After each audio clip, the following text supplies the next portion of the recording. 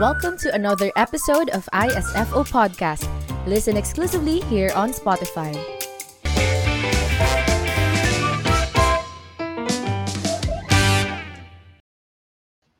Maayong adlaw sa atong tanan. Mararamang ko radio announcer ani.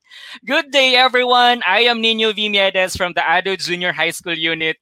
Welcome to our 12 live streaming episode of ISFO TV. Bakit ako? Sana lang. Kaya ko ba? A conversation on contemporary leadership. To our virtual audience, wherever you guys are at this very moment, whatever you're doing at this very time, thank you. Thank you so much for joining us in today's conversation episode. Shout out to my friends and my former and present students who are watching with us right now. O sa atong 1 million viewers. Wow, lakas maka 1 million, di ba? Excited na ba mo? Kung excited na mo, i-heart. Pusuan nyo naman ang ating episode for today. Ang mag-heart +1 kay Lord. Diba? Now, to make this episode more interactive and engaging, allow me to introduce my partner. Ayan, ladies and gentlemen, the online stage is set and the lights suddenly become electric. Ateneo de Davao Productions. Kulbaan. Miss Bubbles. Charlang, please help me welcome Miss Bubbles. Grabe naman yun. Grabe, taas ng energy yan. Kulbaan sa introduction. Grabe kayo, no? Hi, Sir Nino. Maayong adlaw, maayong udto. And of course, good afternoon to our live audience from all over the world. Diba? So, shout out din ako sa mga friends ko dyan na nanonood here in the Philippines and abroad. Next world class. International. Yes, talo pa yung mga local TV networks natin kasi nga we are being streamed on Facebook and on YouTube. So wherever you are right now, you can join in this Chikahan. I'm Bubbles from ADU GHS Unit, your co-host today. Tara, usap tayo. Parang gi-career ko din, sir, no? Pagkatapos nito, may sariling podcast na ako. How's life, Sir Nino? Anong baon natin dyan ngayon? Ayan. Everyone is busy, no? Dagan kay ginabuhat, no? I'm also busy attending to my other school obligations. But today is just so we're very blessed to have this time, to have this opportunity to talk a significant matter, a significant topic. And with that, my baon for today, Miss Bubbles, is actually kape. Right? See this? Kape. Kapi or kape? Kapi. Sa magina siya, Miss Bubbles? Kape or kapi? Depende kung tag-asa ka. Kape akong baon karon kay aside sa mahilig ko magkape, no, kailangan nato og isog, kanang kusog og kabaskog. Kana bitang pampapukaw ng, pampapukaw ng ating kamalayan, diwa at isip. Wow. Kaya kailangan natin ng mainit, masarap at matapang na kape. Yung sobrang tapang na kaya tayong ipaglaban. Tanan na lang gyud pati kape ginawa nakalayas ba. Ayan, why actually wa na ilami akong kape, nabugnaw na sa kadagan akong gipangyaw-yaw, Miss Bubbles, no? Ikaw, Miss Bubbles, unsa man nimong baon for today? Fighter food ba ang baon nimo? Well, aside sa kakulba, no, I don't know bakit nakabahan today. Siguro kasi pinapanood tayo ng buong mundo. Wow. I am here, honey citron tea. Social. Wow, lakas makati. In a pineapple container. So, para naman mas condition ang aking throat, no, and aking voice. Kasi parang medyo, tingin ko lang, mahaba-haba at masayang usapan to, Sir Nino. Well, how about our live audience out there? What's your baon ba while watching or listening to this conversation? You can virtually share your baon through the comment section if you want. Or, pwede ding, you can send your food kung nagluluto kayo or generous kayo masyado. You can send us your food. Pwede nyo ipatikim sa amin through Grab Food and Food Panda, di ba? Baka ayan. may parang may baon si Ma'am. Ayan. Look at that. Wow, si Miss from Miss Zaina. Okay. Hello, Miss Bubbles and Sir Nino, watching from from Davao City. Hi, Miss Yeah, Miss Cookie. Cookie, anong baon nyo today sa ating conversation? Thank you for joining us. Ayan. Okay. So, Sir Nino, anong gagawin natin today? Ayan, ito na nga, Miss Bubbles. Wow, lakas maka ito na nga, no? Ito na nga, Miss Bubbles. Nganong naaman ta diri, nga mausad actually akong panguntanan, no? Bakit ako? Kaya ko ba? Bakit parang kasalanan ko? I like dahito movie dahito no salida dahito. Pero seriously Miss Bubbles, when hosting this episode no was initially assigned to me, I actually said no. O di ba artista lakas maka no? Pero nag-no ko kay I am not sure. Actually, I am not sure if mabuhat na ako ang expectation, ang kani nga work. So what made me say yes, or what made me altered or change my decision to host this event? It's just I just held on to the trust that Miss Neng has for me, di ba? And I believe that Ateneo has formed me enough to be responsive to real-life challenges, a typical attribute of a sui generis leader. Wow! Maninood man ka, sir. Kung makakuha na lang yun, no? Kung maka-typical attribute ba?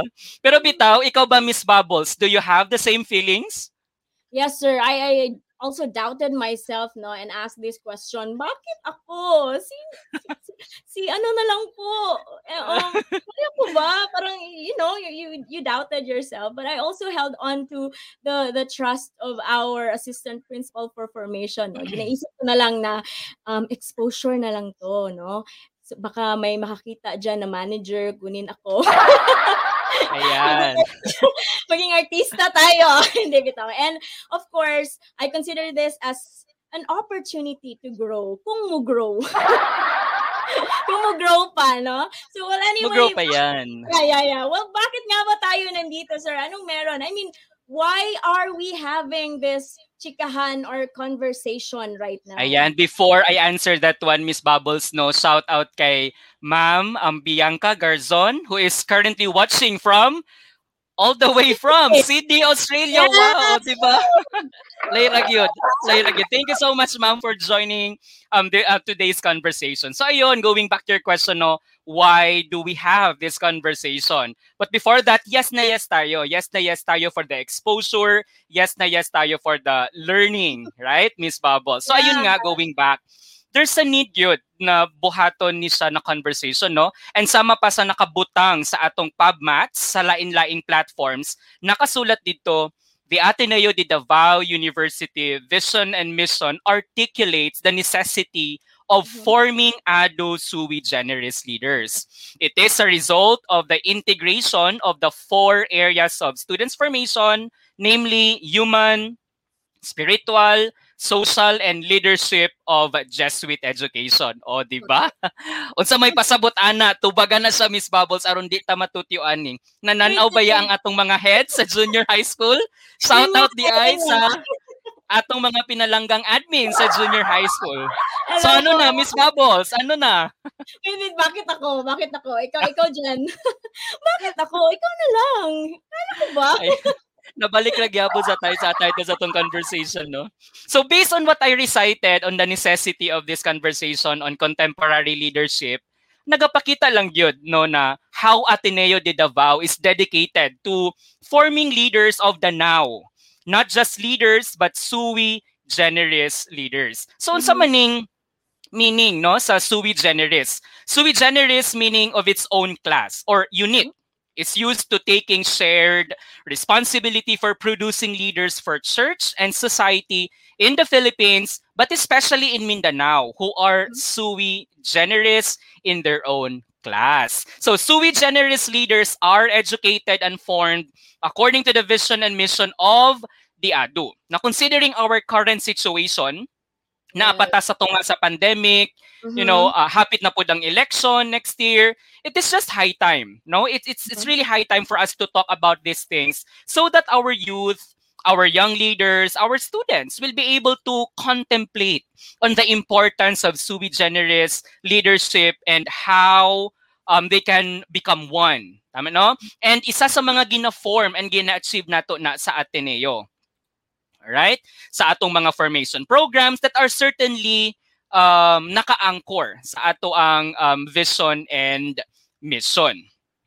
Okay, ingon pa ni Father Tabora kani atong 2012, given that context, no?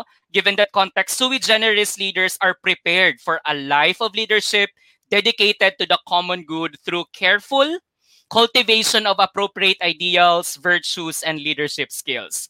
O para mas mahimay-himay pa nato ni Miss Bubbles, kinsa may mutabang nato aron ma-achieve ang purpose sa atong conversation today. Grabe naman kalaglum sa mga Bisaya. So ito na nga. Okay, so I am very much honored to introduce our first guest. And at the same time, medyo kinakabahan, no? Baka kasuhan ako nito pag hindi ko to pinakilala ng maayos. Ayusin mo. Oo nga, because he is the coordinator of Ateneo Public Interest and Legal Advocacy Center, or APILA. Help me welcome the very energetic talaga ha, hindi ako nagbibiro, and very witty attorney Romeo Cabarda Jr., also known as Sir Myong! Ayan, welcome, Attorney Myong. Welcome sa atong conversation. Sir, unsa man ang imong baon for today? Yes, Sir Nino and Ma'am Bubbles, Your Honor, Ma'am Bubbles. Hello everyone, maayong hapon, Davao, Mindanao, and the whole world. Ako day si Myong, and I'm happy to be with you ngayong hapon. At ako ay mag-iiwan sa inyo ng isang kasabihan na sa buhay, marami talagang pagsubok. May mga trahedya, may mga sakuna, at ngayon may pandemya. Pero dapat tandaan, ang lahat ng ito'y anak sa iro. And thank you. Nakoy baon, Sir Nino. Yes, ang sama nimong baon, sir. I have turon. Wow. In English, this is deep fried banana in spring roll sheets. And short sir, itong tapad. Kuan siya, Tyson cake. Di na lang ko mag-plug kung asa na kasi kasi ma-charge ta for bayaran mo yan. Promotion. And later, cheers to both of you. Maayong hapon sa million viewers. Grabe naman, sir. Grabe ko social lang yung baon today. So, Sir Myong, do you have any expectations for today's chikahan? Gusto lang ko mag-enjoy together with our viewers and hopefully ma-answer nato ang tanan nilang mga pangutana, and I'll be able to share my own experiences sa pag-develop sa akong leadership. Wow, mura gitawag yun ko nga leader, no?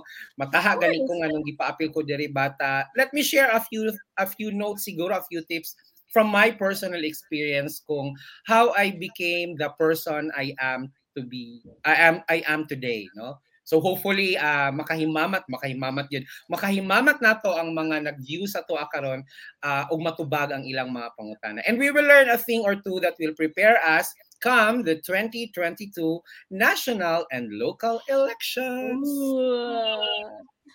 Thank you so much for being here today, Sir Myong. Looking forward to my pleasure.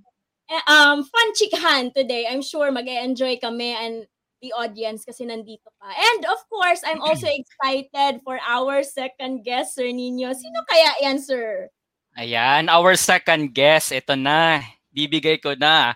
Our second guest is an epitome of a sui generis leader talaga. Mm-hmm. She was the former ASEC president of the junior high school the other year. Mm-hmm. And currently, she is the Pusong Atenista president of the Ateneo de Davao Senior High School. Friends, please welcome Miss Denise Angela Jelly Diamante. Hi, good afternoon everyone, to the viewers. Hello po. I'm Jelly from the Senior High School. And thank you, sir, na pressure ako sa iyong epitome of a student of a junior. Okay lang yan. Oo naman. Hello po, everyone. Gani ko kabalo smell sa epitome. Okay, Miss Jelly, hindi kita naabutan sa junior high, but I've heard good things about you. Si Jed lang yung naabutan ko. Well, how are you? What's your baon today? I'm doing fine naman po ngayon, but Ngayon, ang baon ko lang ay water dahil stay hydrated po tayo dyan. Healthy living tayo Healthy. dito. Water lang po ngayon. Pero mamaya, mag-inom yan ng soft drinks. After this. Pero Evian ang water ni Jelly. Evian. Sa shop. Social. Imported. Oo. Yeah. So yun po. Okay. I'm very happy to be here and very honored po to be here, to be able to listen to the speakers and to learn from them as well. So thank you for inviting me, ISFO. Yun lang po. Ayan.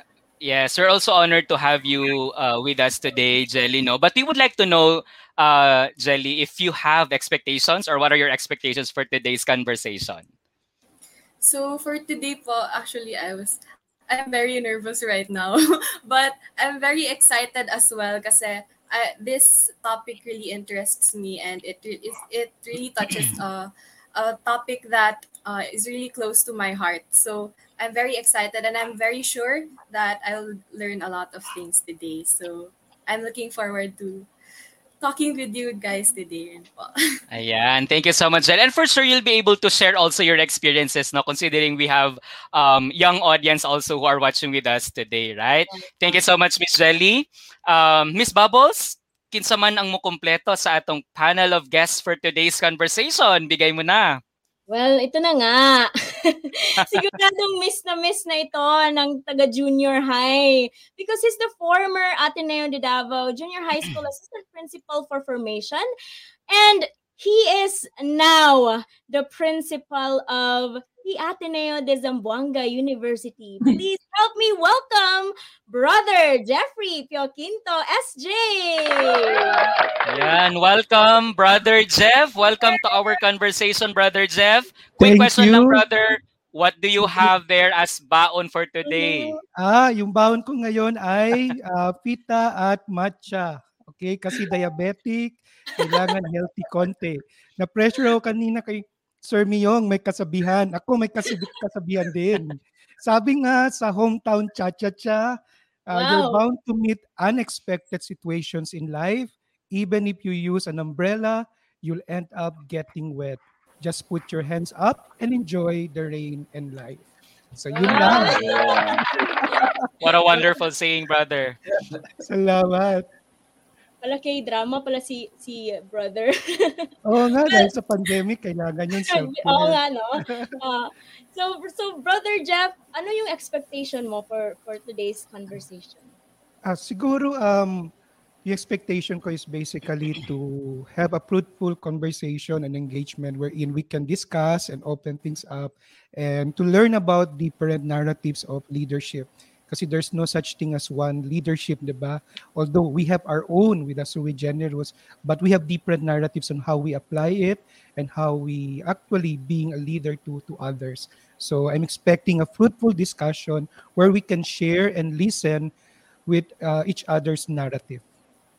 Ayan, thank you so much, Brother Jeff. Kami po noon, we are looking forward for a productive and fruitful conversation. Kaya of course, as teachers, we'll be able to learn a lot from the experiences and from the inputs that will be shared by you guys, our guests for today's conversation. Ayan, now to our virtual audience, please join us in our conversation by sending in your live questions and maybe later realizations or reflections. Also, for those who are registered, there will be a raffle game with shocking prizes. Ayan, shocking talaga. Shocking yun ang pagka-describe ba. Surprise daw ang prizes. Ana ang ISFO. So, exciting. Yan. Antayin natin mamaya.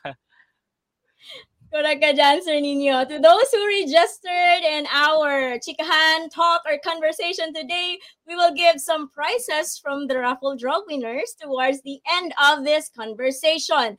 So please stay tuned. Malay mo, manalo ka ng house and lot, or our latest iPhone 13. Charot lang, baka makatapal ako. Sorry. Sana kasali kami. Oo nga, sana saksay din kami. So let's just say the prizes are shockingly surprising. So while speaking of surprise, I'm pretty sure we will be surprised with all the insights from our guests today. Mga bigatin yung mga guests natin today. And I am so excited to hear their thoughts and maybe their hugot in life, kung meron. Now, how should we start this, Sir Nino? Ayan, before we formally start, no, Miss Bubbles, let's acknowledge first. There is a message here from Ma'am Jenny Amaneo. Wonderful combination of guests. Attorney Miyong, Jelly, and Brother Jeff. Hashtag excited. Ayan, thank you so much, ma'am, for your message. And I hope you'll be able to stay with us. Ayan, as we proceed with our conversation. Ayun, some responses from Sir Miyong and Jelly. Ayan. Okay, so keep your comments coming to our live audience. Your thoughts, your questions, and your words of or inputs, or maybe something that you want to share as you listen and engage in our conversation today. So ayun na, Miss Bubbles, let's begin na. Diba? To set the tone of our conversation. Tanungin ko muna, are we ready? To our guests, Brother Jeff, Miss Jelly, and Sir Myong, are we good to go? Ayan, all right. Larga! Yes. Larga, let's go. So to set the tone of our conversation now, let us begin by knowing each one's concept of leadership. So the main question would be, what is your concept of leadership?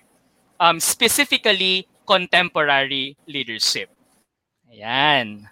Yes, Sir Nino, I'd like to start. No, tagutin Ayan, ko yung sige. tanong Go ko. ahead, Sir Myong. Nag-wonder lagi ko anong naapil ko diri because when I was growing up, I really had very wrong understanding of leadership. In elementary and high school, I was a student leader, but for the wrong reasons. You know why? Tinagtuo ko katong grade school, high school ko, kung mahimo kang student council president sa school, automatic na kay award pag graduation. So naningkamot gud ko nga mahimo kong leader kay para na ako'y award, na ako'y medal pag graduation. That was my primary motivation. No, murag nakaset ko dito sa traditional concept of leadership nga dapat ako ang nasa spotlight, ako ang bida, no, ako ang pinakahawd, ako ang maayo. Sa history sa among eskwelahan, when I was in elementary, ako ang first time nga nagpa-recount, no, when I was in grade 5, kay di ko makatuo nga 12 points lang ang lamang sa akong kalaban sa election. Katong nagpa-recount ko, gusto mo ako ang iyang lamang, no, mas daghan pa siya votes nga nakuha giday nga pili giday ko. That was my idea nga ako ang bida dapat kung ako ang leader. But when I got to Ateneo, that changed. Kay sa first year we have the first year Christian formation program. And there was an immersion, no, nga we were required, no, to go to communities, spend time with the community.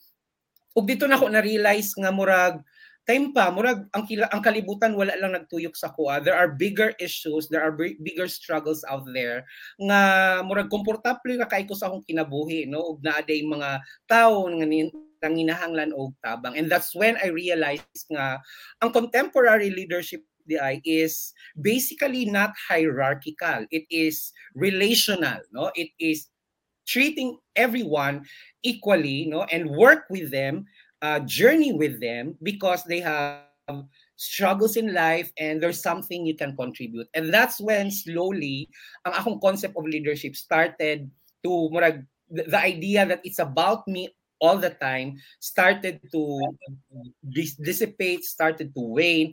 And I started seeing leadership about the people with me and the people around me. And dako kay ito nga impact sa kuha, our first year Christian formation nga immersion nasa Fisher Fox mi ato. So that's from me. It's about relationship, not about hierarchy. Okay, and that ends our kalbahan. Pero grabe, Sir Myong, no, human na gyud Brother Jeff kay gituba nagiset na ni. Thank you. Thank you.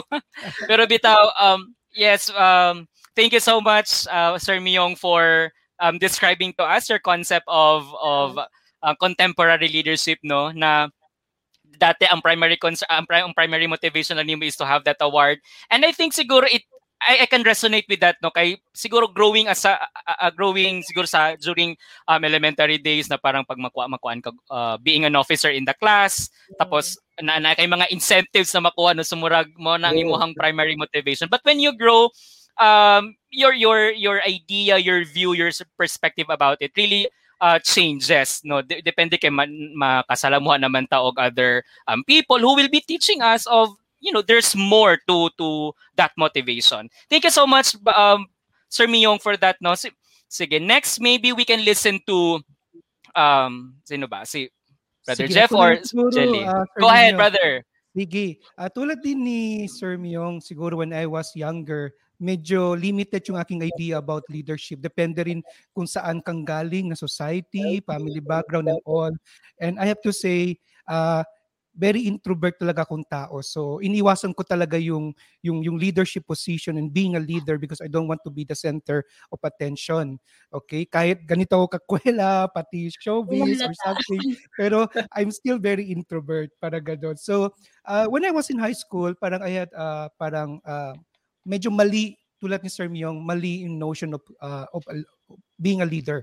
Kasi when I was in high school, nakikita ko dati, yung mga ASEC, mga student government leaders namin, parati wala sa klase, nandun sila sa meeting, nandun sa labas, gano'n. Sabi ko, ay parang gusto ko sumali at maging student leader din kasi parati sila wala sa klase, exempted sila, busy sila. But then as I grow older, parang I took my master's degree even in leadership, I guess hindi pa talaga kahit pag-aralan mo yung leadership, hindi mo makukuha yun sa pag-aaral. Sabi nga ni Sir Miyong, it's more on relationship. So if it's more on relationship, therefore, you will learn how to be a leader and your concept of leadership will grow deeper kung nandun ka na sa pagiging leader. Okay, you listen to the feedback of people, you also reflect kung ano yung tama, ano yung mali, ano yung parang pwedeng improve. So siguro yun ang dati kong concept of a leader, trying to be efficient. Sometimes when I was younger, parang panakibutas lang, tapos gustong takasan yung responsibility sa academic and all. But now, after being a leader sa academic for how many years, parang masasabi ko na siguro a leader is someone, okay, who inspires passion and motivation. Especially ngayon sa pandemic, I guess, before focus ko talaga is efficiency. I have to scold people kung hindi efficient. Pero with the pandemic, 'di ba? Everyone is struggling, lahat Parang hindi mo alam kung yung tao na may pinagdadaanan or yung sa family may problema. I guess for me yung concept ko ngayon as a new leader is being a compassionate leader and motivator in a way, someone who can empathize people. So I guess parang yun na yung concept ko of a leader nowadays. Thank you. Wow, ganda. Especially in these dark times, Father, no, we need an inspiration and a glimmer of hope. True. Tama. Wonderful answer, no, Brother Jeff. Daghan kay kog natahi sa akong mind sa mga things na share nimo no on your concept. Especially katong gi-share nimo na sa high school, katong high school experience nimo. To which murag napasmile si Jelly katong nag-ingon ka nga kanang there are times that these officers are being pulled out from their classes to attend meetings, to have their activities or planning what have you. Sige, let's try to listen to Jelly kung makakonect ba siya sa na konsepto, no? And what's her concept also of contemporary leadership? Ayan. Go ahead, Ms. Jelly. Okay, so for me naman po, being a Gen Z myself, contemporary leadership, I think it's slightly different from the leadership concept of Bro Jeff and Sir Myong. But in a sense, it's the same din po. Like, it's being compassionate and being able to connect with people. But for me po, I think what's different nowadays in our generation is very easy to inspire and very easily inspired. So I think my concept of leadership, contemporary leadership right now is being able to show your good sides and of course our weaknesses as well, and being humble enough to accept that as leaders we are not always perfect, and from that we are able to inspire and empower others that they can be leaders like us as well. And I think that is really right. Being in the Ateneo de Davao Sui Generis formation my whole life, like from grade school to high school to junior high school to senior high school right now, and even now I'm still learning, I'm still growing. the one thing that really stuck with me about being a sui generis leader is the word empowerment. That as leaders, we are not being we are not there to direct everything that they can also do something in their little ways that can make a difference in the field that they want to make a difference. Po sa akin, it's very simple, but it's very look at it picture. So yun lang po. Ayan, thank you so much, Jelly, no? Very good painting also of the concept of contemporary leadership, no? What I really observe with the description naman or concept of Jelly is that yung kanang before, para sa mga medyo naka-experience to be leaders sa unang panahon, if I may say that, no? Kaya kanang In short, parang you have that pressure. Oo, Sir Miyong. Parang you have that pressure, Sir Miyong, no, na kanang, uy, leader ka, dapat you have to perform at your best. Parang there's no way for you to fall because you are given this responsibility. So dapat best ng best, but there's no room for mistakes or something. But Jelly, in her description, no, parang the kind of leaders na parang she's into or she's describing to us is someone who is transparent and has this empowering voice na kanang, yes, young ko, but I have this empowering voice and I can motivate others to do the same, to do, things on their own, little ways, little actions, and being able to influence and do good actions. It may not be big, but I mean, there's contribution, and being transparent, being able to show ang bad side, ang good side, diba? They're able to exhibit that. And we have here an agreement, a concession from Kenji Sai. Shout out to Kenji Sai. Kenji is my student from Favor. Ayan. Wow. Hello, Kenji. Yes, very true. Naka-agree sa kay Jelly.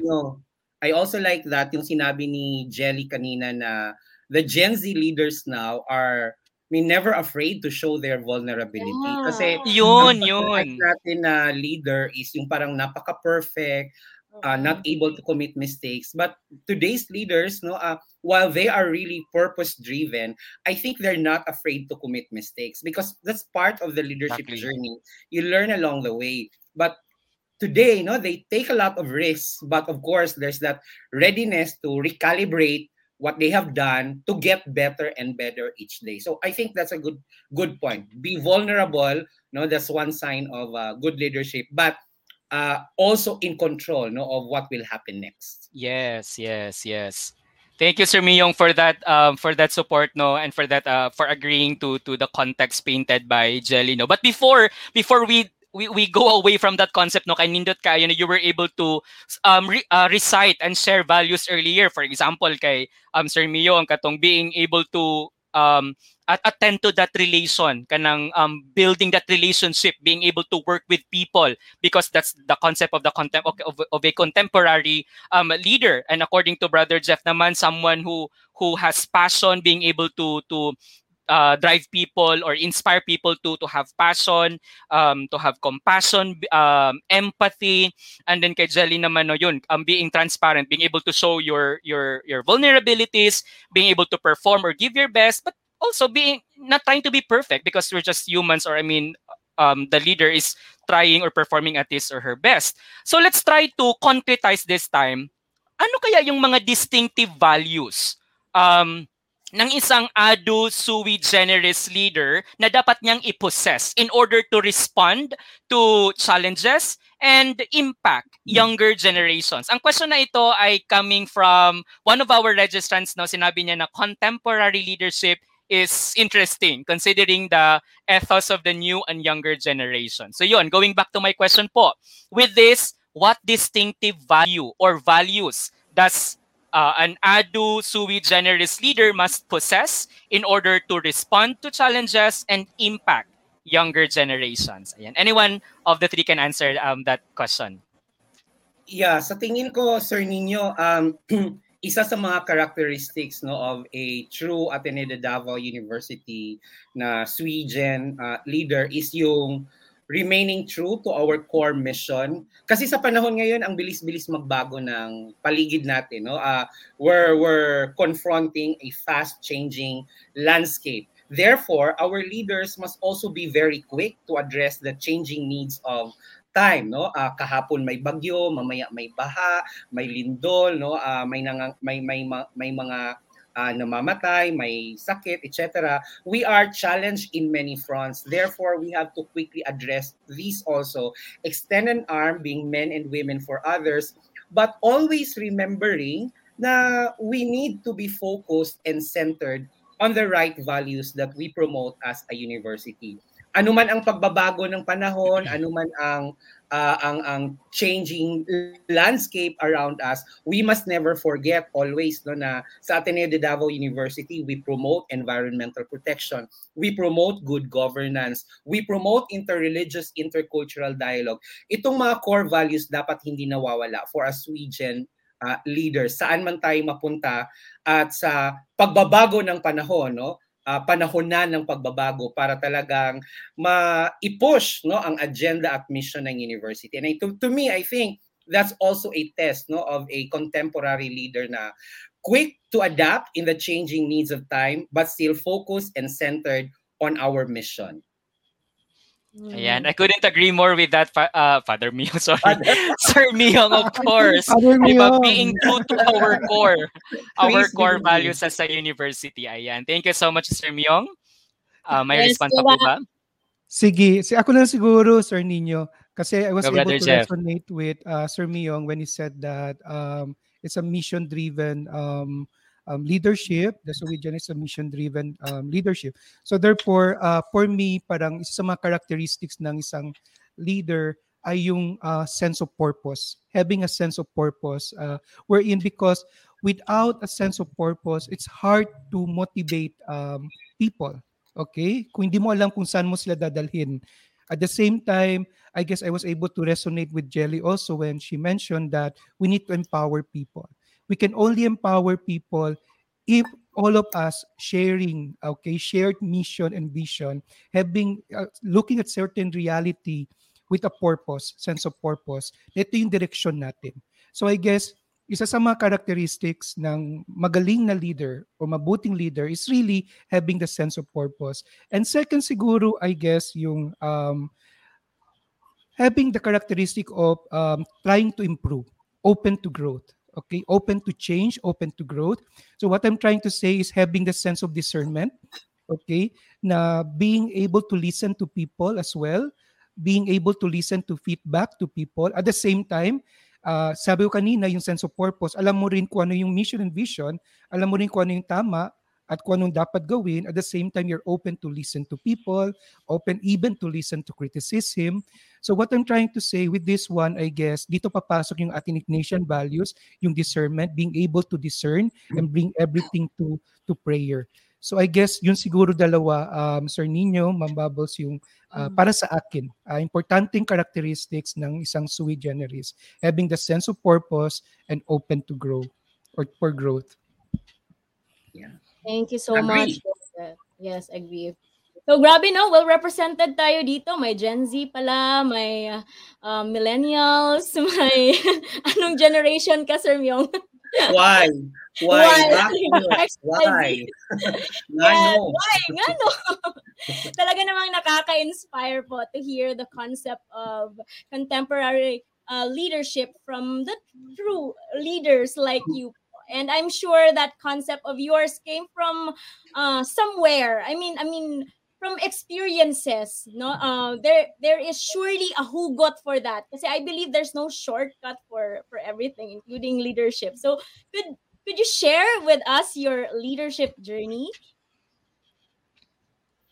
Naumpisahan ko na kanina, Miss Bubbles, no, when I shared na in first year sa first year formation program namo sa una nga na-immerse me, that's when the mantra of Ateneo de Davao na men and women for others, mukhang nagkaroon siya ng saysay at nagkaroon ng meaning. But there's another experience I had, no, because early in college, medyo involved na ako sa development work. No? I was exposed to mga issues on equality, empowering children, empowering women, etc. No? Medyo marami akong kwentong narinig. Actually, ang pagiging lawyer ko is also serendipitous, no? It was never really my dream. Ang dream yun na ako kana inyong ginahimo kana mura ganig newscaster. Kay growing up, ako yung ginasultian akong mama na pag dako na ako pulihan jud ako na si Noli de Castro kanang every ganit kanang kalag-kalag na siya mga episode ng horror. Push. Mga tao. Sir, no. But because of my exposure to college, I got exposed, no, to several issues, especially on fighting for equality, non-discrimination, etc. There was one incident, no, na we had a forum in Cagayan de Oro na about violence against women. No, and the woman was crying profusely kay battered wife siya, unya she filed a case, and even in court ano siya, maski day sa korte, no, kalaban ako ang judge ug ang ubang mga abogado. I thought there is kuando kakampi ni ang hustisya ug ang balaod kay gikasaban siya sa judge kay nag-recall siya sa story, nagilak-hilak siya, unya ang judge ngano nagilak-hilak man kadiha, no, nahilak-hilak ka, nagdrama ka aron sultion nga tinuod. And then she said nawalaan ni daw siya paglaom pag-asa sa hustisya sa Pilipinas. And that's when I realized, siguro the idealist in me at that time, because I was a teenager, I told her, ay kabala ka ma'am, no, na mabot ang adlaw, na yung mga abogadong mutabang sa imuha nga nakasabot sa imong giagihan. And that's when I found myself, no, walking to the law school after college to enroll myself for law, because I had that mission nga mutabang sa mga babaeng sama niya. And true enough, after after na human ako ang 4 years nga law school, gi-set up namo ang usa ka NGO, ang Luna Legal Resource Center, to provide free legal services to abused women and children. That's when I realized nga leadership, di ba anak ko ganina, ang leadership kung grade school, high school was all about me. That's when I realized, when I heard that story from the woman, same thing with what Brother Jeff mentioned earlier nga, leadership serves a greater purpose.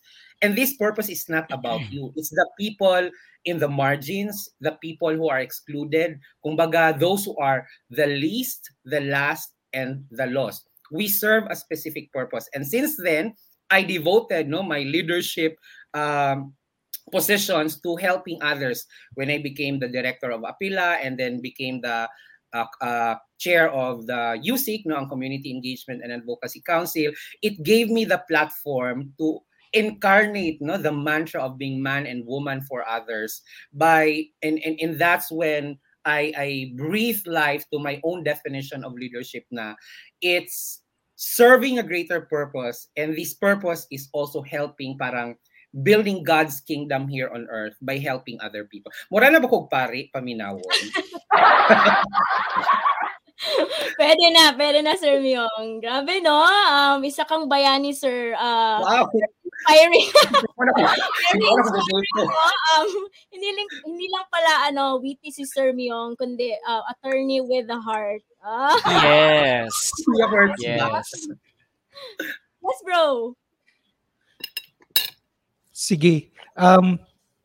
Yung sa akin naman, I guess, hindi ko na i-share yung journey na kung saan madali magiging leader. Para sa akin, madali maging leader kung may capacity ka, kung nag-enjoy ka, tapos sa tingin mo okay ka doon. Like in a school setting, being area coordinator, being assistant principal for formation, na kung saan meron ka ng parang investment sa studies, sa formation and all. So may mga leadership roles kasi na medyo easy para sa akin. At kapag may binigay sa akin na gano'n, oo agad. Parang ganun. Of course, may discernment. Pero madali magsabi ng oo kapag sa tingin mo, meron ka ng kakayahan para sa leadership role na yun.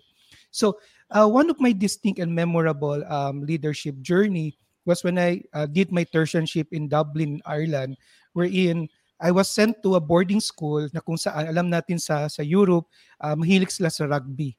So, when I was sent there, instead, I told the headmaster, the principal, kung pwede ako magturo. So sabi na ay parang wala kaming position na ganun, pero meron kaming position sa athletics, sa sports. Sabi ko, hala, hindi ako athletic na tao. Ang alam ko lang yung badminton, yung parang yaya badminton.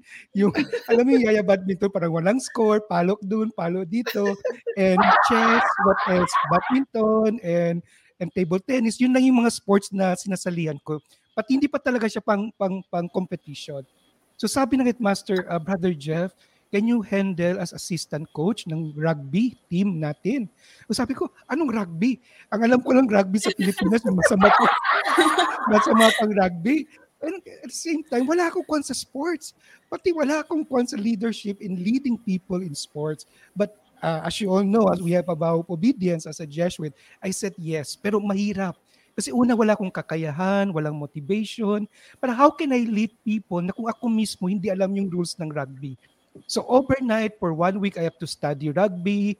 And then, ganun na, naglaro ng mga bata.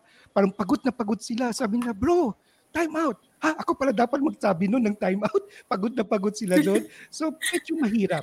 Parang it's a very difficult situation for me. I was in a very difficult situation and I have to learn right there and then. So, di ba sa leadership dapat meron ka rin capacity. Hindi lang pwede na oo, tapos hindi mo naman pala kaya.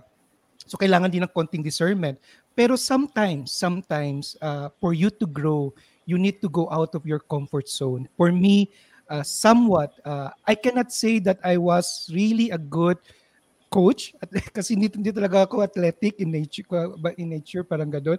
Pero parang I've learned, I was very open and ang kwan ko lang talaga for my students to not really mas marami pa silang alam sa rugby but then motivating people where I'm good at as a formator, 'di ba yung pep talk ko parang gano'n parang intramurals parang grabe yung pep talk ko doon sa mga bata. So yun ang kaya kong puribiga to motivate them. What else to really guide them into right path and all and into prayer. Kaya sabi nga ng mga bata ng varsity player, ano ba ito bro, recollection or practice? Kailangan after and before practice, parang kailangan natin mag-synthesis, parang gano'n. I think kung si Sir Nolly from Davao na nakikinig, gano'n yung ginagawa ng mga ibang mga coaches sa Davao, di ba? Formation ng ating athletics, hindi siya hiwalay sa dimension ng spiritual, social, and psychological. So yun ang ginawa ko rin. So after practice, meron kami parang kwentuhan, parang sharing, synthesis, and all. So parang doon ako magaling. I may not be good in the sports itself kasi yung coach talaga, head coach ang trabaho nun. Ako sa formation. So I was able to find myself by being open to change and to go out of my comfort zone. I hope it makes sense. Grabe bro, no? Ano talaga, IPP is a way of life. True. Yes. Yes. We have here a comment from Sir Ralph, and he said, "Where God guides, He provides." Tama. Okay, so true. Tama So yun, Sir much. Ralph. To go where there's greater need. Yeah. And from Campus Ministry Office, also an Ateneo Sui Gen leader, live by being strong in faith. Fortes in fide. Yes. Wow. Thank you so much for your participation, audience. No, we appreciate that. Keep it coming lang. Comment lang ng comment. Okay? So thank you so much, bro, for sharing your journey. Okay? So how about Jelly? Okay. For me naman po, medyo simple yung leadership journey ko compared with sila Bro Jeff and Sir Myong. Because I started by becoming a class president in grade 1. It really, so I can really say that I've been, hi Isaiah. So for me po talaga, I've been a leader in the Ateneo Junior High under the formation of the sui generis leaders in the Ateneo.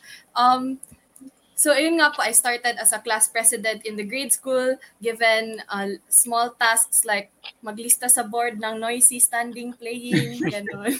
Or magtulong sa teacher mag-check ng papers, gano'n. I started with very small tasks that made me feel empowered. And this is where I took my idea of leadership na I really loved the feeling of being empowered. I loved the way it made me feel, and I loved being able to help others through using what has been given to me, the position that has been given to me. So that's where I started becoming a leader. Tapos when I was in grade 5, I ran for student council, and I won as the assistant vice governor, and then for grade 6 I ran for governor and vice governor. But in the grade school, we were given like small tasks as well. So mag-lead ng General Assembly, mag-role play sa stage. But during that time, I was so amazed by what we can do. And that's what I really love about being in the Ateneo under the ADU Sui Generis Jesuit Formation, because we are as early as grade school, I was able to appreciate that. So that I can be a leader in my own little way. And it started growing. My passion for service started growing when I went into the junior high school.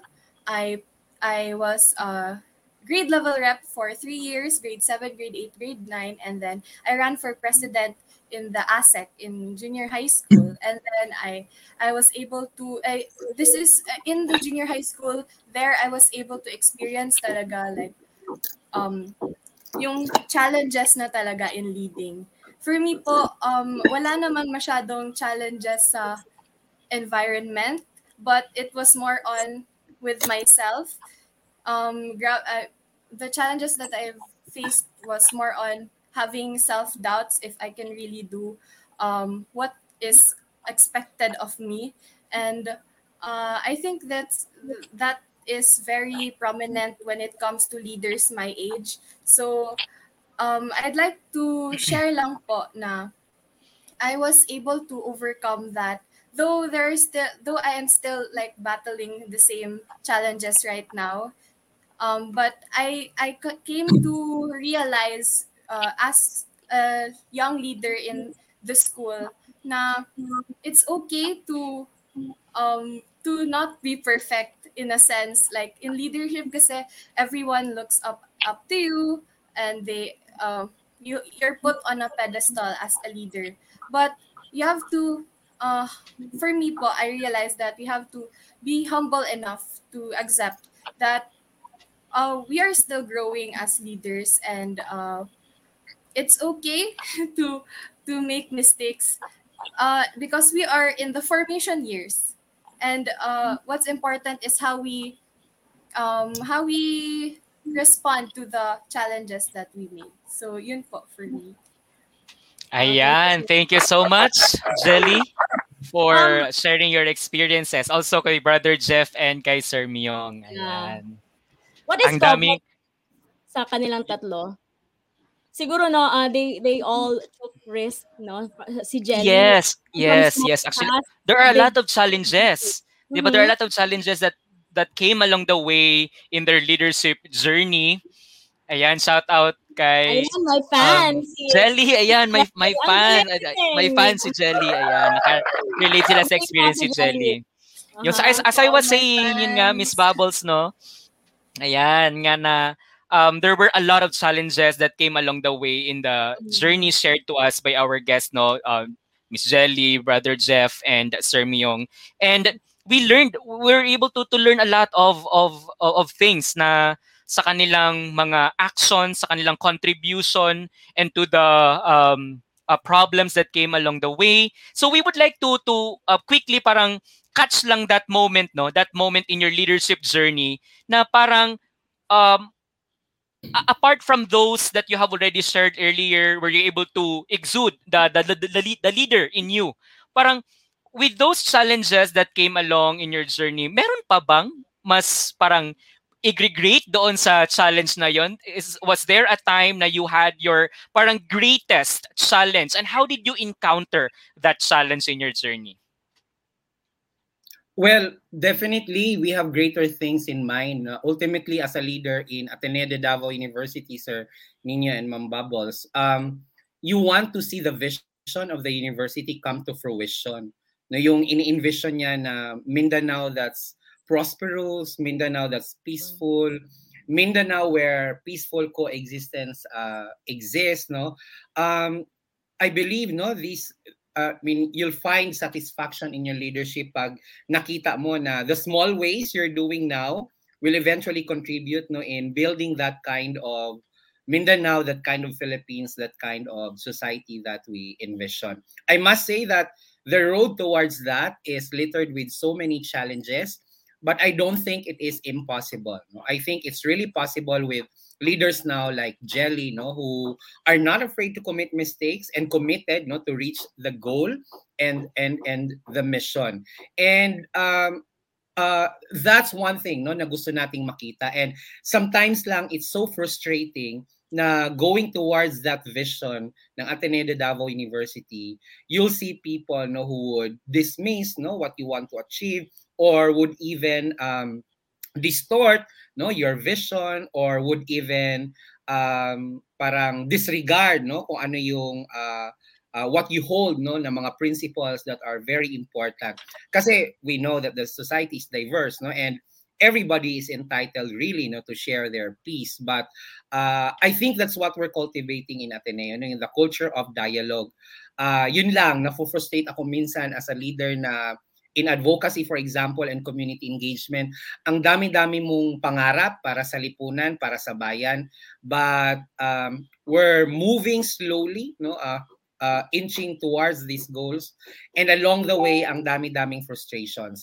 At yun ang nakakapadismaya. But I think, no, what we learned in Ateneo is really not to give up hope.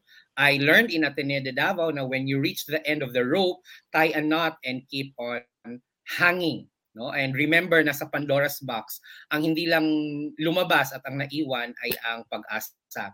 Because even ang hope, no, mawala sa atin, then that would be the end of us. And it's our vision and mission that keeps us going, that gives us this hope. Ayan, thank you so much, Sir Myong. So, ito na nga. Let's spice up this conversation by touching the most controversial topic today. Hindi yung kay Aljur at saka kay Kylie, ha? Well, since we're talking about leadership right now, and Sayang, kala ko kay Aljur. Mag-research pa naman kay Aljur. Segue natin. Joke lang. Okay, so Sir Myong talk about vision and the challenges of the society today. And since the national election is quite near, may ilang months na lang, no? I'm curious to know what kind of leader do you want for 2022? Juicy. Juicy na. We should not be partisan, but yes. Yeah. Well, yes. Okay lang ba umpisa? Ako na parang Go ahead, sir. Go ahead, Sir Myong. Go ahead, sir. Ako, rather than me answering the question, anong klaseng leader, ang mas gusto ko pang pag-usapan at pagnilayan natin, ano ba dapat ang mga issue ng bayan na dapat tugunan? And from there, hahanapin natin ng isang leader na may kakayahang tugunan yung mga issue. Sadly though, no, in Philippine politics, which is still driven profoundly by patronage, personality, no, and how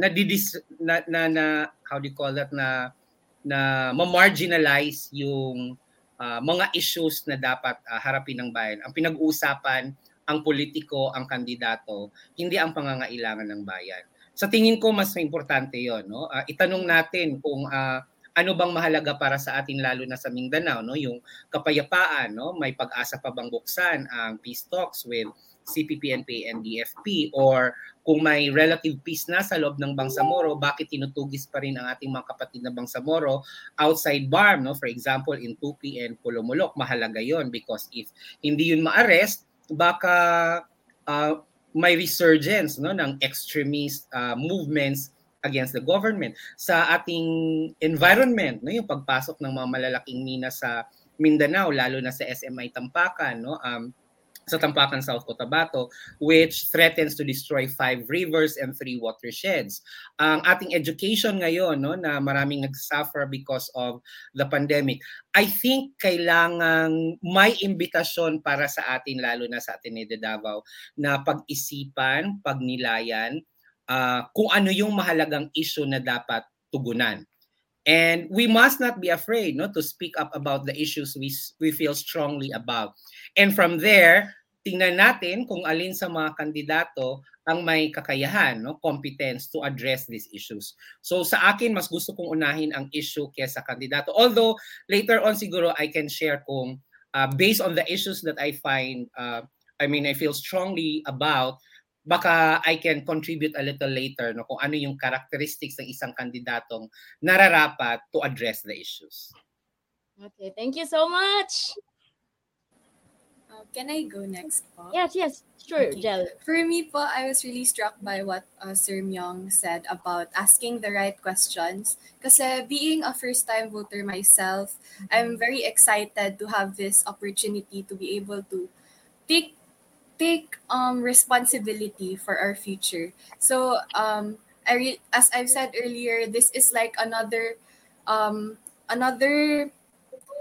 instance where I feel very empowered. I felt the excitement that I felt before when I was in grade school, given the small responsibility of listing noisy standing playing. So this is an exciting opportunity for me.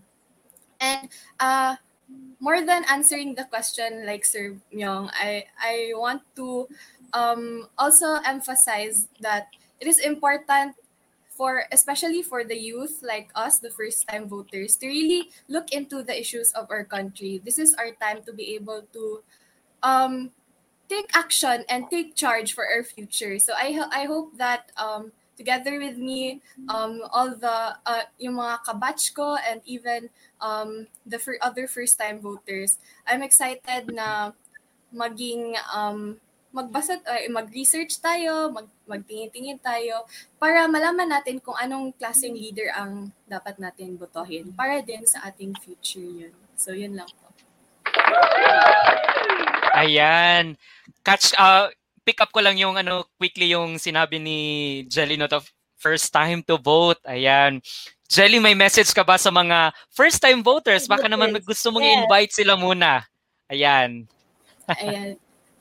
For me po, important, let's register to vote. I heard na extended ang voting registration. And me, myself, I have been registered already and I'm very excited. So sana kayo rin, mga friends. Tara, laban tayo. Yes. Thank you so much, Jelly. Yes, Sir Myong. So, for first district na students and employees and staff ng Ateneo, may satellite registration tayo sa Ateneo from morning until afternoon. No?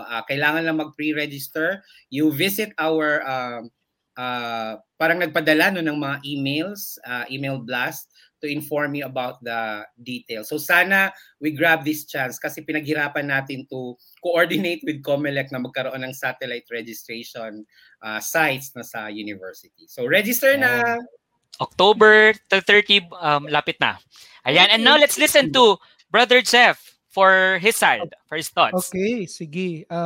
Siguro no, parang ako mismo, parang gusto ko na i-deactivate yung aking Twitter and Facebook kasi parang nagiging toxic na siya masyado. Hindi natin alam kung ano yung tama, totoo, kung sino yung kalaban, ganito, nag-aaway yung mga tao. So I guess, tama yung parang I can totally resonate with Sir Myong. Yung sabi niya na it's good really to first to look into the social reality of our country and probably for us voters to be more discerning, and part of the discernment is to know sino ba may tao may capacity and may integrity to be able to help us parang solve this problem, or not necessarily to solve but actually to focus and to raise issues and to manage this problem of our country. So tama yun, focus on issues, and then my advice to the young is to look sa mga candidates natin, do research, discern well, okay? Sino kaya mga tao na pwedeng tugunan sa mga pangangailangan na ito para sa ating bansa. So I guess siguro Sir Nino, Mambabos, yun ang parang nakikita ko, Kwan. Pero in bigger picture siguro, isang characteristic na hinahanap ko sa isang kandidato, somebody who is capable, somebody who is having integrity. Okay? Yun ang para sa akin yung importante noon, Kwan. And there was this one time I experienced discussing and doing voters education to my students when I was in Cebu. And then I was telling them these are the characteristics na pwede natin tignan sa mga kandidato. Tapos one student parang candidly said, brother, parang santo ata yung hinahanap natin. Parang santo ata yung gusto nyo mangyari. Pero sabi ko naman sa mga student with my own discernment and reflection, importante yung mga position sa government. So it may not be, sabi nga ni Jelly, hindi tayo perfect, parang ganon. We have our own vulnerability and limitations as well. Pero at least parang ito yung dapat natin tignan. So ang gusto ko sabihin, we have to be discerning talaga. We really have to do research and do our part to know and to be involved, maging mulat kung ano nangyayari sa ating bansa at kung sino yung tao na pwedeng tugunan sa mga problemang ito. Ayan. Thank you so much, Brother Jeff, for your thoughts. Ayan, I think that was very clear enough, no, na the power of, discernment. Really have to discern when it comes to picking our preferences for this upcoming election. And it's really important na yung mga points na shinare ng ating guest earlier, no, from Sir Myong, na being able to address the issues at hand. Na daghan kay tag issues karon, we're in the middle of the pandemic, a lot of things are going on around, and we need someone who is is capable enough to address the issues so that we will be able to uplift our lives or uplift the condition of the majority. And looking into also the different aspects where these leaders can be of great help, knowing that there are a lot of issues coming in our place, especially here in Mindanao.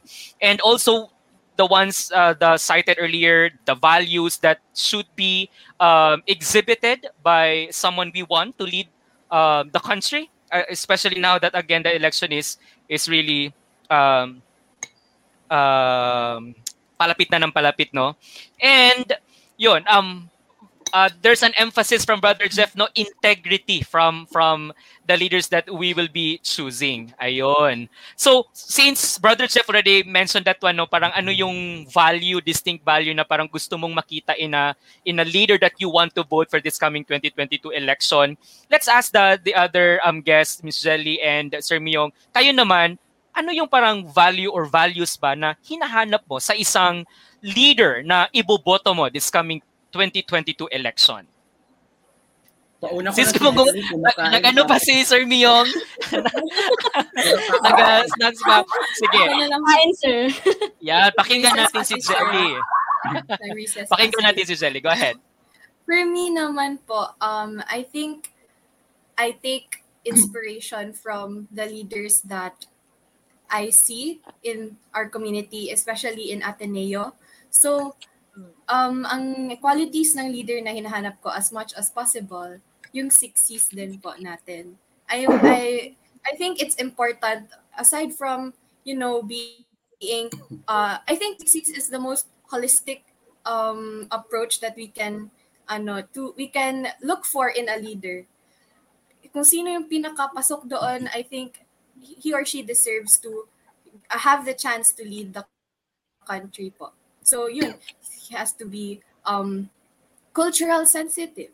He or she has to be competent but compassionate as well. I think that it's important that they have the balance so that they can lead. So I think yun po para sa akin. Ayan, thank you so much for the values that you have shared, Jelly, the 6 C's, of course. And Sir Myong, yes, what about you? Ano yung values? Natulunan ako ang turon, maka-istoryan ako. Well, siguro if I'm really tempted to enumerate all the characteristics, the values, or the kind of leader I want to see in 2022.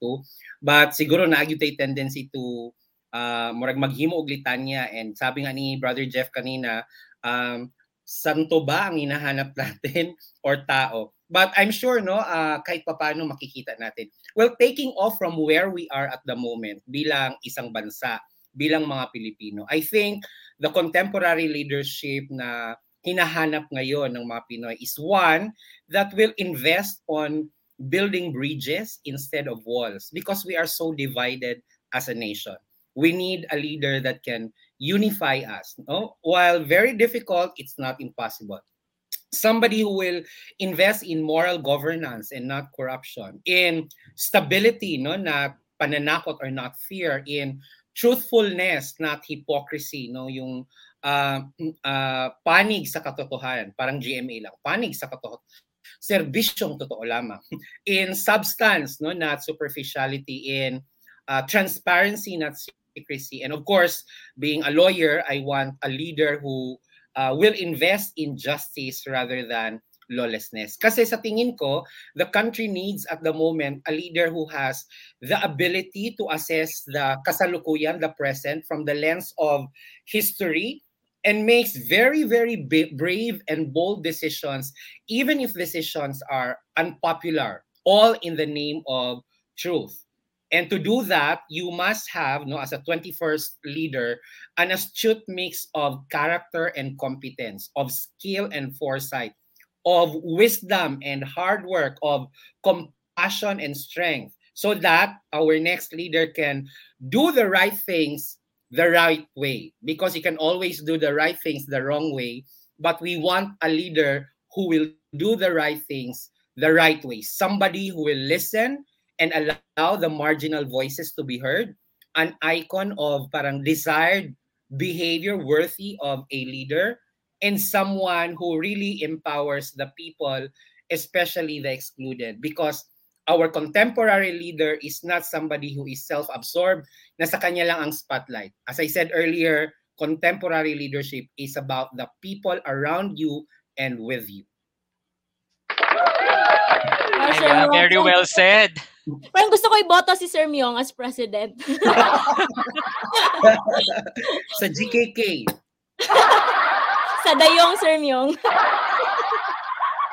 Thank you so much. Thank you so much, Sir Myong, Sir Brother Jeff and Jelly, for sharing the values that you are looking for in the leaders that you are going to vote for this coming 2022 election. No, gusto na ko enumerate, no, pero murag daghan-daghan to sa ubay-ubay, no. But what Sir Myong has captured in his last line na kato with regard to the contemporary leadership that we are aiming for, we look for someone who can empower the society, who has this discerning power, who is able to look into the different aspects of things and weigh things and have achieved that balance. And for Brother Jeff naman, the necessity of the value of integrity. And for Jelly, of course, the 60s that she mentioned earlier, that of course it's given that for the leader that we are going to vote, someone who is compassionate, someone who is competent, someone who is sensitive to the needs of the people, of the majority. So ayan, so I think we're really learning a lot, no? We're really learning a lot, Miss Bubble, sa ato ang conversation. And we're not yet ending our conversation because of course we're going to ask our live audience kung sa ilang mga thoughts and if they have questions as well that they want to ask pod sa ato ang mga guests. All right? So daghang salamat sa tanang inputs na na-share sa ato mga pinalanggang bisita, no? And thank you so much for your wisdom. Dagan sad kog natunan na sa atong conversation. And we have already here. Yes, go ahead, Miss Bubbles. First question, is this a question? From Matthew Diaz, Jasmine, na shy siya mag-comment. As Ate Jelly said, it's our responsibility. It's not a question. Okay, it's our responsibility as part of the youth to take charge of our future and for the future generations. Register and vote if you're eligible. Encourage your older friends and family members. Yes, correct. And we have the voice and platform to bring awareness and call to action. Do research and be aware of the candidates. Ayan, may pa-advise na. Thank you so much for that. Another one from Ma'am Jenely Amaneo. Leadership strikes the balance between magis and cura personalis. It's a formation of both the mind and the heart. Thus, discernment plays a very important role. Ayan, so kaka-discuss nga earlier, no? Very perfect talaga, Sir Myong. And from Kenji Sai, go ahead, Miss Bubbles. Si Kenji, suking-suki. I can definitely relate with Ate Jelly. It's difficult to be leader even if class president or group leader lang yan. Yes, of course naman. Wag lang, yes, tama naman talaga si Sir Myong. Wag ilalang. Mabigat na role, mabigat na responsibility. Ayan, from G. Ochiha. It's a question, all right. So, I think this is our first live question from G. Ochiha. What is the difference between contemporary and traditional leadership? Ayan, Kasi difference na. daw between contemporary and leadership, contemporary and traditional leadership. Ayan, sige. Anyone can answer the question po. Go ahead, Sir Myong. My quick answer to the question ni G o Chiha, yung sabi ko kanina, traditional leader is always about taking the spotlight unto himself or herself. But contemporary leadership is about taking the backseat and allow people to be empowered. Because again, as I said, contemporary leadership is not about you, but it's about the people with you and around you. Hashtag issue, hindi politiko. Tama ba? Ayun. Tumbok na tumbok, issue not politiko. Ayan. Alright. Okay, so I hope Ma'am G, Sir Myong was able to address your question about the difference between Baka may ma-share contemporary siguro. and traditional leadership. Brother Yan, baka Jeff may ma-share pa. kasi. Brother Jeff or Jelly. Para sa akin, I'm not sure kung may kaibahan ang traditional leadership or contemporary leadership. Siguro depende sa kung ano yung need ng society, kung ano yung nakakabagay na characteristic ng isang leadership. Pero in a sense, with my experience, traditional leadership in a way focuses on output, but then contemporary leadership also they're trying to balance between output and the process itself. That's why para sa akin yung contemporary leadership focuses on relationship, on empathy, communication, 'di ba, empowerment rather than just focusing on output and efficiency. Ayan, thank you so much, Brother Jeff, for your thoughts. Ayan. And another question. Go ahead. From Kim Bravo. In your many years in the Ateneo, what was the most striking moment that make you realize, oo, kaya ko to, and fueled your intention to lead and serve the community? Wow, what a practical question. Sige. Anyone? Maalaala mo Can pa I yan. answer this po? Ayan. Ayan, go ahead, Miss Jelly. It might sound very simple, but when I was in grade 10, I was the president of the student council, and one of the main roles of the student council was to organize the fiesta for the school fiesta. And at that time, I was very very nervous to if I was doubting if I can do that, because to a high school student, organizing a very like one of the biggest school events was very scary to me. But when I looked around me, I realized when I saw the empowered leaders around me, when I saw that I have the other club presidents beside me, dun ko na-realize na kaya ko to, pero hindi ko kaya, pero kaya ko pag kasama ko sila. So I think that connects with my concept of contemporary leadership, that it's more like what Bro Jeff said, it's more the journey together with the people around you, growing together as leaders, learning from each other, learning from your mistakes, and growing outside your comfort zone. It's the journey rather than, yes, we had a successful fiesta. It was grand. It was memorable for but more than that, it was journeying with my fellow leaders and seeing them grow with me. Ayan. Thank you so much, Zalino. Gusto ko yung part na when you're the leader, it's not just about you. It's not about what the effort that you have poured, but it's more of a team effort. Kasi pag leader, 'di ba, may mga kasama man 'yan, 'di ba, Jelly, sa ASEC, may mga different roles and different tasks na gina-fulfill. So it's not just about you being on the spot leading the group, but it's the entire circle who contributed to make the goal achieved, right? Napakaganda. Thank you so much, Jelly, for that. What about Brother Jeff or Sir Myong, may ma-share kayo about the question of Team Bravo? Yeah. Sige. Ako na, brother. Sige po, kayo na, sir. Sige, yung leadership journey ko sa Ateneo, there were a lot of occasions na I almost gave up. No, parang feeling ko hindi ko kaya. Feeling ko ang bigat-bigat na ng pasan ko ang mundo by Sharon Cuneta. Kasi when I led, for example, the Community Engagement and Advocacy Council, lahat ng kasama ko sa council were all my mentors, mga teachers ko.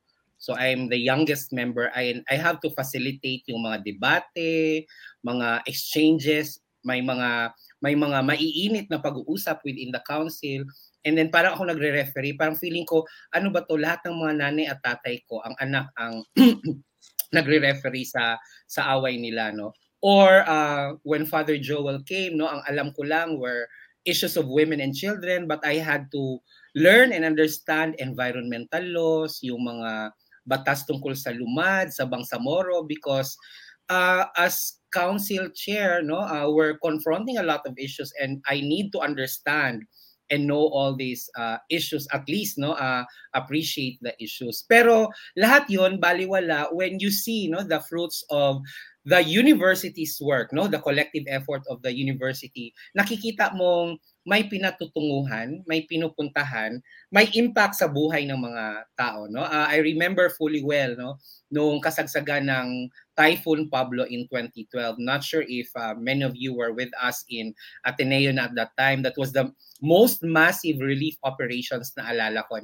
We had to go for 3 months back and forth sa Oriental, Del Norte, Compostela Valley to help out communities. No, when nobody answered, Ateneo was there. When nobody dared, no, to provide assistance and help, no, to communities devastated by Typhoon Pablo, we were there. Nagkaubusan na nga tayo ng driver at a certain point, and I had to take on one of our mga sasakyan para mag-deliver ng relief goods sa Moncayo. And yung comment ng isang matandang babae na sabi niya, "Hay, salamat sa Ateneo, naagyo di ay Ginoo, gigamit mo nga instrumento para matabangan ni." To me, comments like that gives you a lot of inspiration, gives you more energy to work hard, because people see God in the work that you do. And people appreciate the goodness of God through the goodness of the people and the institutions na naging instrumento para mabigyan sila ng pag-asa, mabigyan sila ng, sa konting tulong, nabibigyan sila ng pag-asa. I think that keeps me going.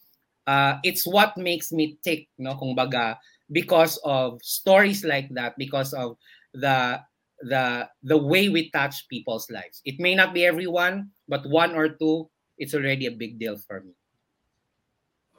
Sige. Sir Nino, pwede ba ako mag-add ng short lang? Siguro, yes, go ahead, Brother Jeff. Sige, yung striking moment na masabi no, kaya ko pala, was basically just happened to me recently, because alam natin I was in Davao Junior High School for 6 happy years. Yun talaga yung masasayang years ko sa Jesuit natin in Davao. So, komportable na ako sa Davao, okay na ako sa mga tao, sa culture, sa school and everything. Tapos sabi na aking provincial, Brother Jeff, you have to go to East Timor. Sabi ko, wala, foreign mission to. I don't speak the language. I don't know the culture and everything, bago sa akin. And I really felt sad about it kasi leaving Davao is really parang comfort zone ko na talaga yung Davao during that time. And when I arrived in East Timor, parang dala-dala ko pa rin yung something, may remorse, complain kung bakit eto na ako, nahirapan ako sa bansang ito, bago yung language, I cannot communicate with people. With Davao, parang I can just speak. Kahit hindi ako marunong magbisaya, pero kabalan magamay. Doon, wala, totally different language. Yung mga students, parang, ewan ko lang, parang I cannot connect with people anymore. Parang, once you cannot connect with people, di ba, medyo mahirap nga yan sa atin. So, parang, isa sa mga challenge ko rin, pero the moment I realized na, I guess binanggit din ito ni Jelly kanina, we want to do many things and grand things, 'di ba? So marami tayong gustong gawin, pero in reality we can do much lang talaga. And I guess it's part of being honest to ourselves and being vulnerable that we just have to leave it up to God. Dati parang binibiro ko lang, paubayan natin sa Diyos kung di na kayang gawin. Pero totoo yun. Parang we have to accept our own vulnerability, that there are things that we cannot do.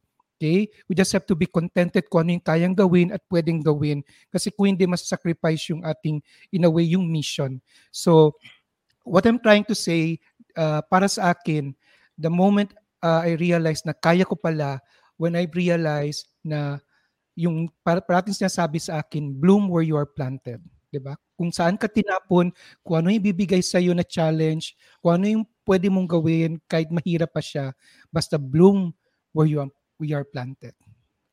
Ayan, thank you so much, Brother Jeff. Anong hashtag, Sir Myong? Anong hashtag? Bloom where you are planted. Ayun. I think we all have to agree to that, no, na yeah, we really have to bloom where we are planted. Kaya who knows na ang mga opportunities ay nandoon din, right? So maybe if I'm going to capture all the things that were shared as a response to the question of Team Bravo earlier, no, na we say yes to the challenge. Kaya parang we have that confidence naman na we're not alone in the journey. Or kung alone ka man or nag-iisa ka sa journey mo, you don't say no to the growth, to the chance of learning, thriving in what you can do, in what you can give, right? Sa comment pa nga ni Kenji, Sai earlier na you don't stop with your journey. Just continue with the journey and all you have to do is to persevere. Yan. So I'm able to learn more when I follow a journey all the way to the end instead of giving up and taking on a different one midway. I just need to persevere. So yan, di ba? Patuloy lang ang pangarap, patuloy ang journey. And this one from Janison, Brosh Suwako. How do you may question pa, may pahabol. Ayan, how do you handle a situation wherein one or two group members are not willing to make leadership easy for you? Ayan, ito naman parang mga group works ito eh. Group task. Ayan, parang quick response lang po. Go ahead. Para sa akin naman, totoo yun, di ba? One of the challenges din sa isang leader is to make decision. Once you're going to make decision, meron talagang masasagasaan at meron matutuwa. Pero yung para sa akin lang is for us to think for the common good. And how do you handle group of people or people who doesn't see the way you see is basically, sinabi ni Sir yung kanina, is to create a space of dialogue rather than division. Okay? Try to listen to people. Okay? Kasi there are times or most of the times may wisdom doon na hindi natin nakikita. So para sa akin, in general is to create an atmosphere of dialogue where people can express and can do conversation and we can in a way discuss about things. Okay, thank you so much, Brother Jeff. Ang dami natin natutunan today, right, Sir Nin? Right? Ikaw ba? Yes, of course. Ako pa ba? Dakan kayo kong natunan. And acknowledge lang natin quickly, no? A comment from Miss Ann Manga, one of the junior high school teachers. Ayan, napahay si Jelly. Ayan, according to Ma'am Ann Manga, true leaders know who they are and what they stand for. They know their values and the rules they will abide by, regardless of the circumstances they face. True leaders both know and communicate their values openly with the people they lead, creating an atmosphere of certainty and trust. Ayan. Okay, thank you so much for all your questions, live audience. We are very kilig, no, knowing that you are really interested in this conversation, no? And in the first place, kayo naman talaga yung reason bakit kami may ganito or bakit tayo may ganito. Okay? So dapat lang na kayo ay bigyan ng pabuya. Ayun, ayan, binigay din. Participative. Okay, shall we have the raffle draw, Sir Nin? I'm sure excited ang lahat. House and lot. Yes, pwede ba appeal? Okay, ayan na. Ayan na ang mahiwagang ruleta. Oh, ang daming registrants. Wow.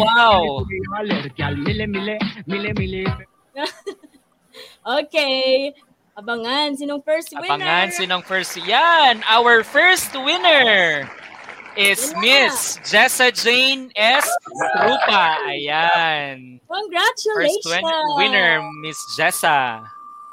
Second.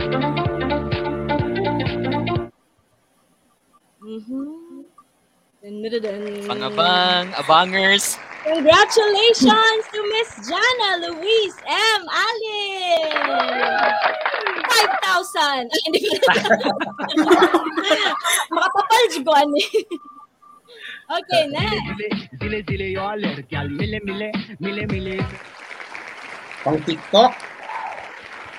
We have our third winner, Miss Leia Paula D. Pidianco. Yay! Congratulations! And is this the last turn ninyo?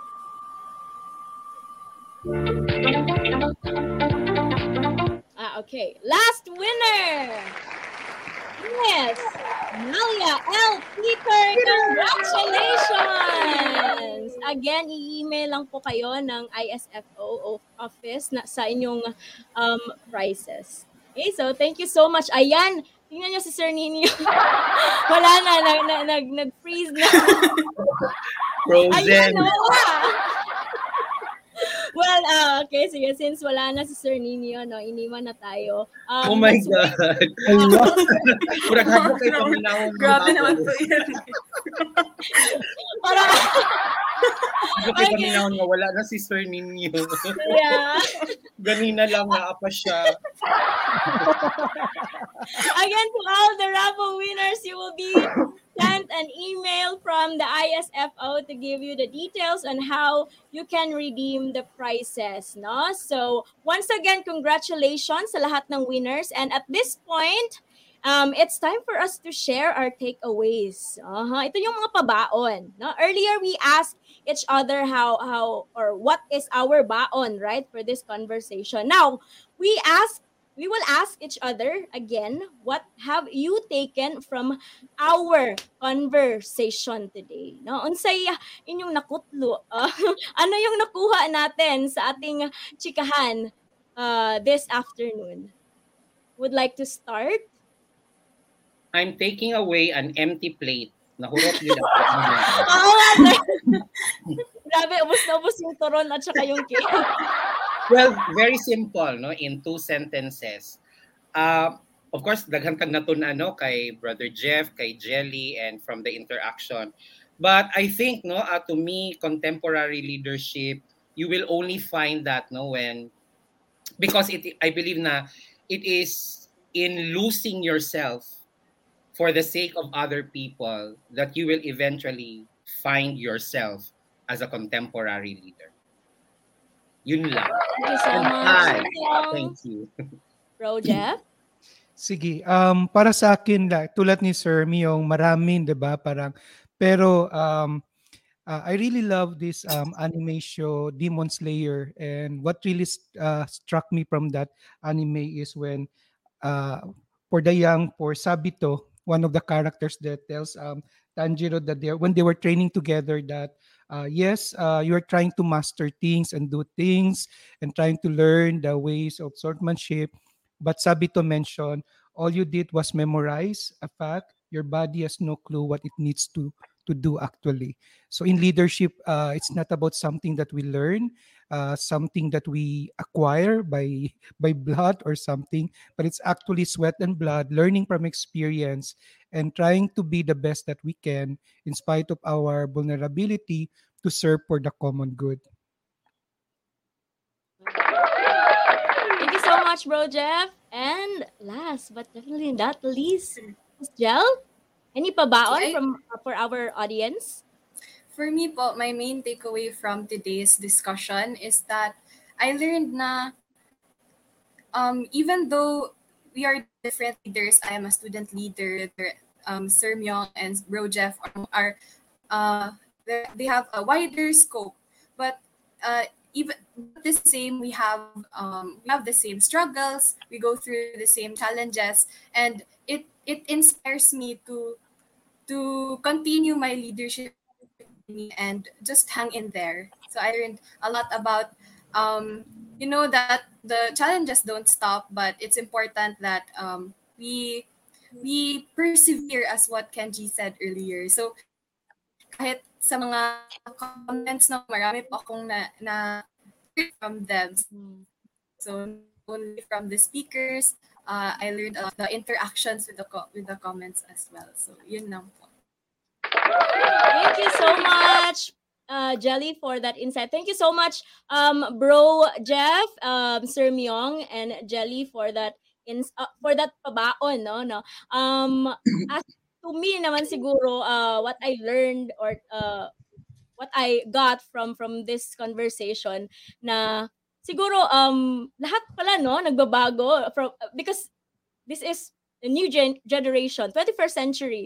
Lahat nagbabago from teaching. You have to be a 21st century teacher. You have to be 21st century parent, no? And pati din pala sa leadership, you have to be 21st century leader. So we have to really evolve and adapt to the environment, no? Yun, kasi we are very parang very settled tayo sa traditional way of leadership, no? Pero sabi nga ni Bro kanina na it depends naman din kung anong kailangan sa isang lugar. But as to me, no, I would like to close this one with a quote kasi kadaming quotable quote tayo dito, no? Si Sir Myong, ang daming baon today. So hindi ako magpapahuli, no? So if we demand for a better leader or government, may we also be reminded to be or to become a better citizens. So yun lang, no? And this time, no, for us to let's thank the hardworking and inspiring people behind this program. No, for without them, this program would never be possible. Okay, so let's start with the ISFO. Of course, we would like to thank the Ignatian Spirituality and Formation Office, headed by Father J. Boy Gonzalez SJ, and the tech team. May team ba? The tech team headed by Miss Glyza Del Mundo. Yan. At syempre, the sponsor of today's episode, the Ateneo de Davao Junior High School, specifically the office of the AP Formation, Ma'am Neng Pasilan. Thank you so much for making this episode possible. Ayan. Well, do you have, to our guests, do you have any final message? Oh, of course pala, we would like to thank our virtual guests. Sorry, nakalimutan, no? Dapat hindi kalimutan kasi kasali kayo. We would like to thank our virtual guests for joining us in today's conversation. If wala kayo, wala ito. Okay, thank you to all our virtual viewers from all ADO unit, especially JHS community, complete, no? Sa aming mga students, colleagues, parents, friends, outside the country and inside the country, o sa mga naglain-lain natong viewers. Okay? And lakas maka-international, di ba? From different Why not?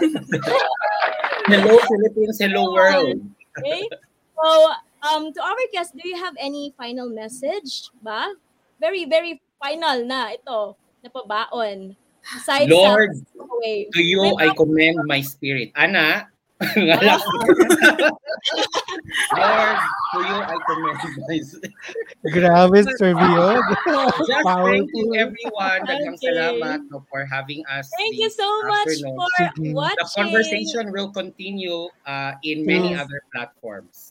And this has been Miss Lizaya Vin Bubbles Mutok of ADO GHS Unit, your co-host. And in behalf of Sir Nino, na wala dito ngayon, we would like to thank you for watching and for staying with us. Enjoy the rest of the day. Bye! Bye-bye! Thank you! That's it for this episode of ISFO. If you like this podcast, please don't forget to use the hashtag ISFO podcast and also check out at ADO ISFO Official on Facebook, Twitter, YouTube, Instagram, and TikTok for our weekly live streaming. Maraming salamat po.